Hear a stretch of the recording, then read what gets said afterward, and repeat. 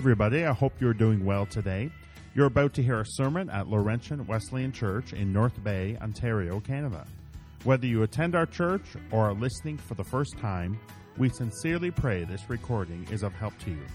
And don't forget, it's always better live. Join us each Sunday at 10:30 a.m. Thanks again for listening.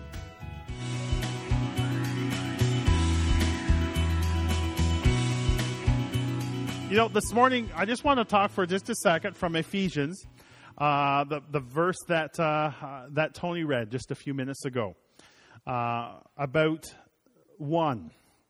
It started off there in Ephesians 4, verse 3. It says, make every effort to keep the unity of the Spirit. And you know what, as Carol even talked some about her story, I hope that there was things along the way that you resonated with. And I hope you've had those experiences where that you felt the Lord's presence. And you felt, as you were reminded of some of His promises, how He helped you through. And you know what? Sometimes we just call this a testimony, right? That Carol gave a testimony of the God's faithfulness. And you know what? You might kind of, in all honesty, look and say, boy, I don't know if I have experienced that. Well, part of it is that's why we have testimonies of others, that this is true, and you can lean on their faith, and you can say, God, would you do that work in me today? And so we praise the Lord today. It says in verse 3, it says, make every effort to keep the unity of the Spirit. And just as we just take a moment here today at the close of our service, I was struck as I looked at that verse. It says to keep the unity of the Spirit. You know, we have unity because of the Spirit, because of the Holy Spirit, because of what Christ has done in us as His followers. We have it as a gift. You don't keep something that you don't have. But the message is there to guard it. To guard it.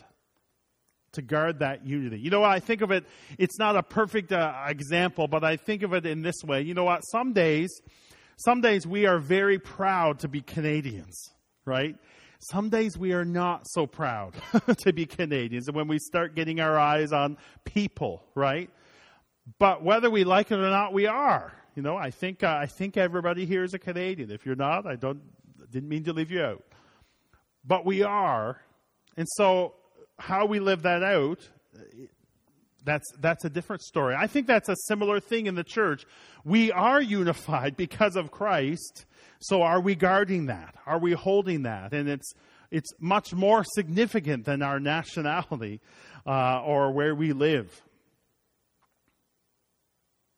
And so I think there's just a few reminders here today. I don't know if you're like me, but when there's a blank to be filled in, I got to fill it in. So we're just going to kind of move through these for just a moment, because some people have called that this passage could even be called the Constitution of the church. It's kind of written. We kind of think of the American, we are one nation under God, that. But Paul says several one statements here. And these can be reminders to us of what it means to be in unity. And he starts off there in verse 4. He says there is one body. There's one body. This past Thursday after Bible study, I can't remember how it started, but we got talking about being an organ donor, right? And how, some of you have firsthand experience about recipients of some of those things. And, it can be a little bit of a difficult conversation if you start thinking about it. And, there's always that kind of like, isn't that weird? Isn't that weird that person has that person's heart and those kind of things.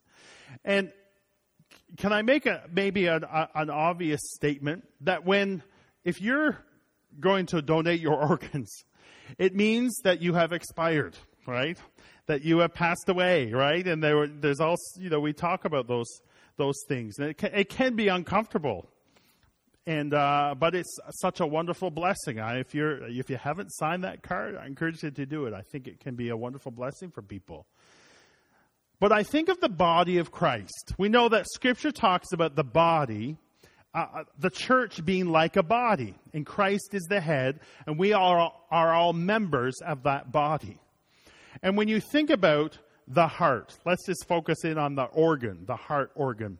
You think about that leaving the body, right?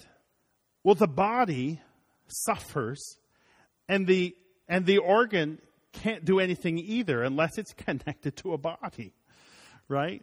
And I think that is a caution for us and an encouragement that we are part of one body, the body of Christ. And He has placed us here on purpose.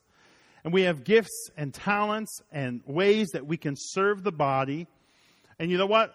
Of course, Scripture talks about this. Sometimes we lift up certain talents sometimes, and other talents, we think, oh, wow, they can really speak well, and, well, they only sweep the floors, right? Well, in God's kingdom, there's no up and down, right? We're all part of the body. We're one body, and that can bring us together. You should feel part of something. He goes on, there is one Spirit. And it's talking about the Holy Spirit being that unifying thing. Jesus talked about, or in John 14:26, Jesus said this about the Holy Spirit. But the Advocate, the Holy Spirit, whom the Father will send in my name, will teach you all things and will remind you of everything I have said to you.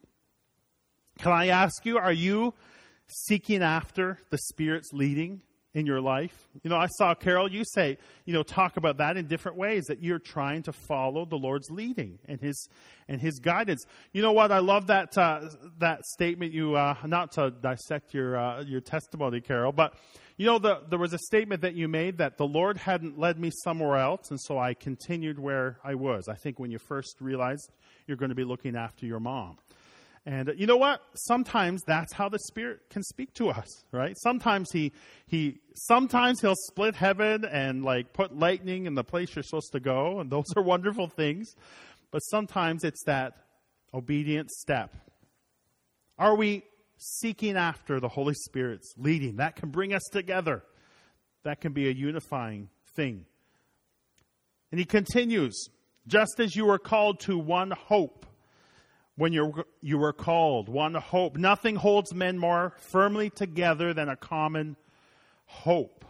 There's been lots of movies, I'm sure you've watched them as well, but there'll be this little group that is against crazy odds. The odds are all against them, but they somehow have held on to this hope, and it helps them push through that barrier.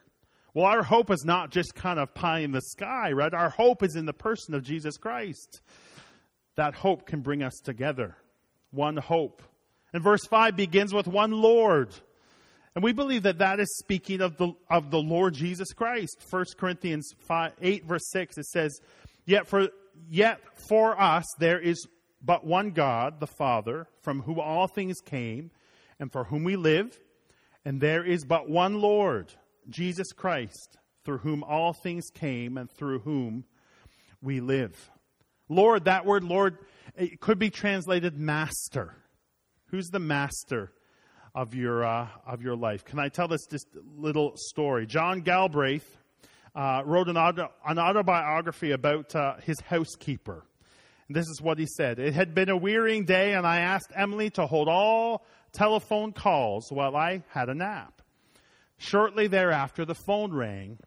This is President Lyndon Johnson. I'm calling for Mr. Galbraith. And the housekeeper said, he's taking a nap. He can't be disturbed. And he said, this is the president. I need to speak to him. And she said, Mr. Galbraith, I don't work for you. I work for him. He'll call you when he gets up. And when the president, they talked again, he said, I want that housekeeper to come and work at the White House. It made a big impression. Who is your master, right? Is it split? Really, when it comes right down to it, is your master your bank account? Is your master your family? Is it Jesus is Lord? That can bring us together. One faith. Faith is putting our trust and reliance on something beyond ourselves. Do we have that one faith? And then we get to one Lord, one faith, and one baptism. What does it mean to be baptized? Again, Carol mentioned this today. We encourage every person who has decided to follow Jesus to be baptized. But baptism is symbolic of the work that God does in us when He washes our sin away. You know, when we at our church believe in immersion, and there's other churches do it different ways, but it's the baptism that's important. If you're not, as I heard one person said, if you're not following Christ, it doesn't matter at all anyway, right? But when we immerse under that water, there's a sense where you're dying to yourself, giving that all up, and surrendering and coming forward and saying, I'm a new person in Christ. And then, of course, it ends with one God. And we won't get into that today, but we can see a picture of the Trinity here in this passage. A God, three in one. As Christians, we acknowledge our complete dependence on God. He is our all in all. And I'll close with this verse from Romans 11, verse 36. For from Him and through Him and for Him are all things. To Him be the glory forever. Amen.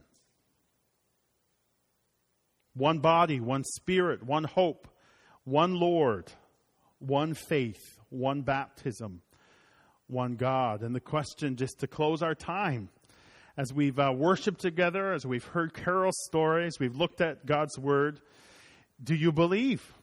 Do you believe? Is God doing this work in you that is drawing us together as one body?